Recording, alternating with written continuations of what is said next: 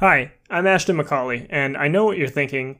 You were promised a sweet Australian sultry voice that was going to be narrating this audio drama, and that's not what you're getting right now. And I promise, I'll be brief.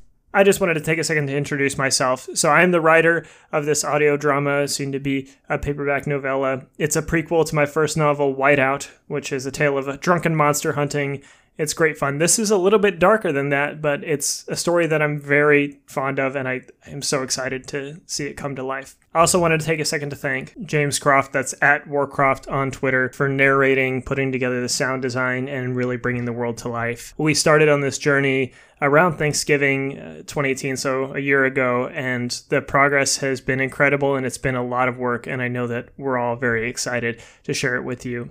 Also, thank you to Sarah, that's at Sarah Ruth Voice on Twitter, for voicing Shirley and bringing that character to life as well. She did a fantastic job. One final thanks, and that's to Aberrant Literature at Aberrant Lit on Twitter. That is my publisher. They are the ones who are, really, it's Jason, the leader of Aberrant Lit, who is putting out the paperback. He is helping us get certified so this could be an audiobook very soon. Big thanks to them. Anyways, I hope you enjoy. If you like it, I'm Real Mac Ashton on Twitter. You can at me, or, if you find me in person, just tell me. It'll be like, hey, I listened to your damn audio drama, and I have some thoughts. I'm really excited to hear what all of you think. That's it. Enjoy A Man of the Mountain. A Man of the Mountain. Written by Ashton McCauley. Narrated by Lee James. Performances by Lee James and Sarah Ruth Thomas. Published by Aberrant Literature. Chapter 1. Routine.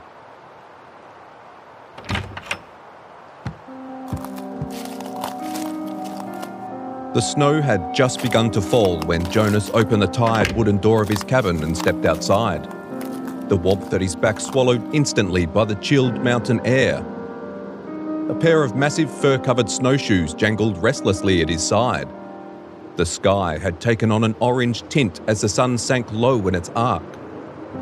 It was only 3:30, and it was clear the days were still growing shorter. In the distance, dark clouds were building. Jonas knew that by nightfall, the snow could be several feet deep. While most would have been preparing for the oncoming storm, he felt completely at ease. The worse the weather, the less likely he would be to run into hikers on the upper trails. Tourists tended to turn back at the first sign of inclement weather. Over the years, Jonas had become adept at navigating the mountain through clear skies and whiteouts. He would need to be cautious, but the storm wouldn't be a problem. The cabin he called home for the last 5 years was positioned 5 miles off the nearest hiking trail. The terrain leading to it was largely considered impassable. Occasionally, there were some overzealous youths who fancied themselves explorers, but Jonas tried to think about them as little as possible. They never made it very far, and ended up paying the ultimate price for their foolishness. He took one last look at the warmth of his cabin windows, picked up his pack, and promised to have a good drink by the fire upon his return. The trees around his cabin shook as the wind blew through them with a hollow whine. Jonas popped in a pair of earbuds and put on a classic rock playlist. The foreboding noises of the forest were drowned out by a riff from Rush. It was a song about warring trees, and he chuckled as he began his walk.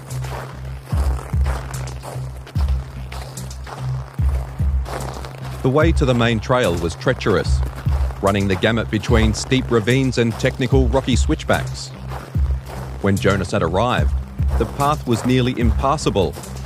Over the years, he had slowly worked away at it, making each trip a little easier, at least for someone who knew his way.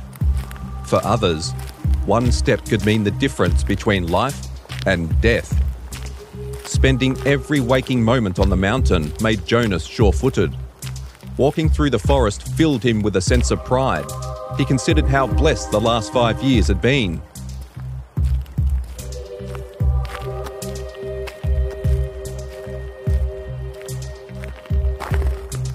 Back in the city, something as simple as ordering a cup of coffee was a struggle. The navigation of small talk was like strolling through a minefield. Often, by the time he had thought of something to say, minutes had passed and people were staring. As a result, he had made the decision to live reclusively, which, in a small town, wasn't exactly accepted. While Jonas might have been slightly abnormal in his distaste for conversation, he was otherwise ordinary. He possessed a slightly above average IQ, moderate good looks, and was tall enough that no one questioned him for long. Overall, he had rolled lucky genetic dice, and he hated it. His appearance made others think he was approachable, and that just made things harder. Despite his retreat into the mountains, Jonas had still managed to keep himself clean-shaven, resisting the urge to grow his beard out to mythical proportions. Though he never saw anyone, self-grooming had become a ritual, and there was comfort in repetition. On most days, his activities followed a set plan, and he took great ease from the structure. No interruptions, no distractions, just life.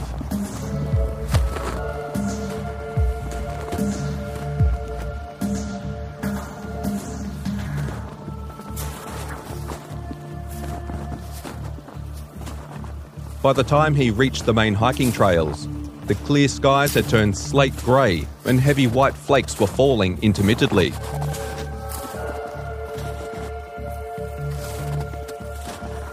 He stopped, unshouldered his pack, and took out his earbuds with a sigh. The storm would be good for deterring hikers, but it meant he wasn't going to be leaving any tracks either. Guess I'll just have to do with a few slashes and samples. Jonas's employers weren't particular about how he worked, so long as he got the job done. He unclipped the snowshoes and examined them for abnormalities. They had been specially designed to leave authentic footprints.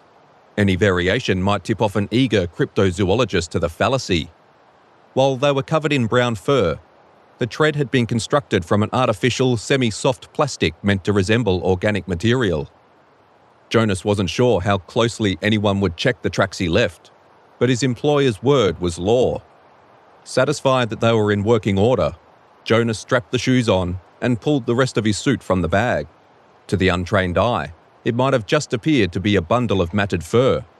To Jonas, it was his second life. With ease, he slipped into the suit, fastened it tight, and pulled up the thick hood. It had been reinforced to make his head appear about twice its normal size, and was great for keeping out the chill. The finishing touch to the ensemble was a pair of gloves meant to look like large furry paws.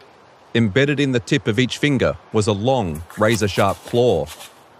He slid his hands in and swiped experimentally at a tree to his left, leaving 4 long gouges in the bark. The claws tore through the wood like tissue paper, sending strips of wood flying. Satisfied, Jonas grinned. In the suit, he felt more like himself than he did anywhere else. He buried his pack in the snow beneath the tree he had marked, and set off. Even with the empty slopes, Jonas kept his performance authentic. His casual walk became a thick lumber. Every breath was a primal grunt.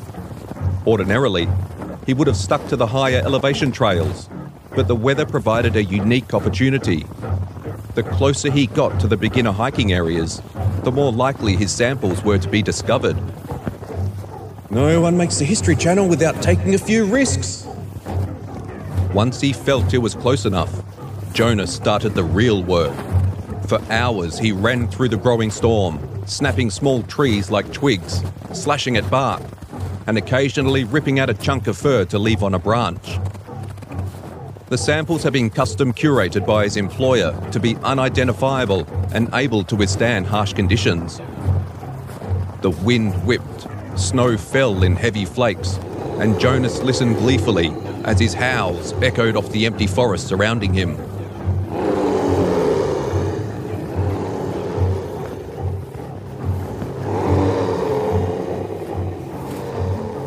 The evening was perfect. He felt a lightness in his heart that was rare, even on the best of days. Jonas turned his head towards the sky to stare into the abyss above and became lost in the snowfall.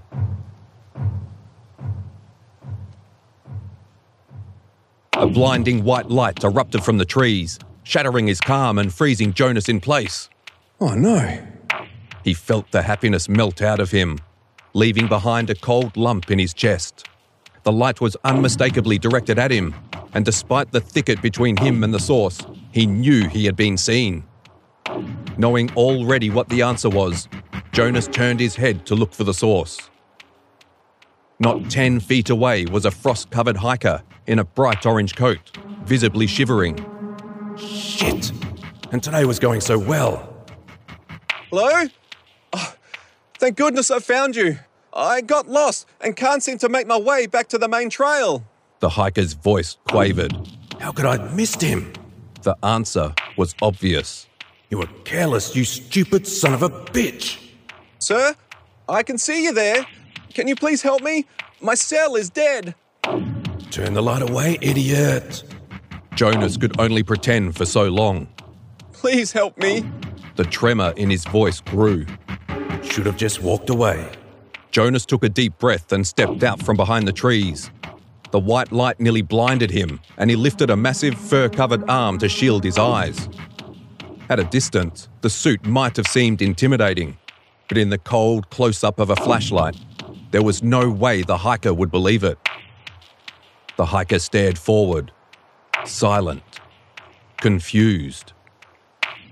Jonas let out what he intended to be a primal yowl, but it died in his throat along the way. Oh, that practice for nothing. He stamped the large snowshoes, kicking up miniature flurries, adding to the storm. It did the trick. The hiker turned and started to run. The light of the flashlight was suddenly gone, leaving the forest in full dark once more. Jonas watched as the cone of light bounced away.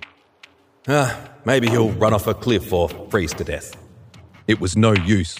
He was out of options. The risk of the hiker making it back down the mountain was too great, and his employers had been very specific about loose ends. Jonas steeled himself and took chase. It had taken a while in the early years, but as time passed, he became quite adept at running in the snowshoes. In no time at all, he caught up to the man who was stumbling and tripping his way through the growing snowpack. I'm really sorry about this. Jonas raised his hand to strike. He took careful aim at the man's neck, but stumbled at the last moment and struck him in the torso. Jonas's claws found their way between the hiker's ribs and into his lungs. The hiker fell forward into the snow, pulling Jonas along with him. His claws punched further into the hiker as he landed on top of him, crunching through muscle and bone and out the front of his chest. Together, they briefly slid through the snow like a macabre toboggan, leaving a deep red swath in the pure white snow behind them. Jonas lay upon the hiker with his claws still buried deep, panting from the exertion. He had to fight back revulsion. It was his messiest kill to date and hadn't been quick by any stretch. Jonas stood, the front of his suit soaked with blood, and his claws still wedged tight between the hiker's ribs. He yanked his arms back, lifting the hiker to his knees where the claws dislodged and slid free with a sickening squelch. The hiker gagged and spluttered, trying desperately to breathe but inhaling only his own blood. Oh, God. A sickening feeling of dread began to churn in his stomach. The hiker reached one gloved hand out, as if still expecting help. His eyes bulged, pleading, terrified. Jesus. Persistent, I'll give you that. He always tried to make the end quick, but had missed his mark this time. Death was bad enough when the executioner was a professional. He stepped forward and pressed his claws against the hiker's throat. I'm sorry. Then plunged his claws through the hiker's neck, ending his life with a hollow gurgle.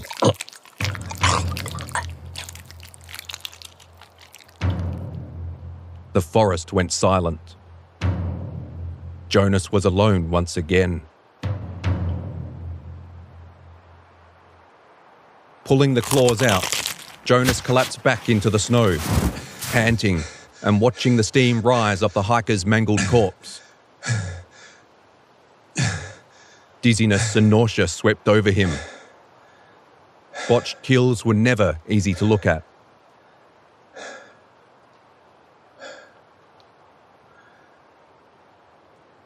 That's why there are signs, moron! Don't stay in the park after dark! The sound of his voice echoed back to him. Shouting the rules into the ether made him feel almost justified. After a few minutes, he managed to stand. The storm had briefly abated, allowing pale moonlight to illuminate the scene. It was grisly, but looked genuine. Despite the ugly nature of it, Jonas had done his job and done it well. He took off one of his gloves and pulled out a small cell phone. With frozen fingers, he typed. Bigfoot kills again. Third hiker found on the north side of the mountain this year. He looked it over, added his GPS location, and pressed send.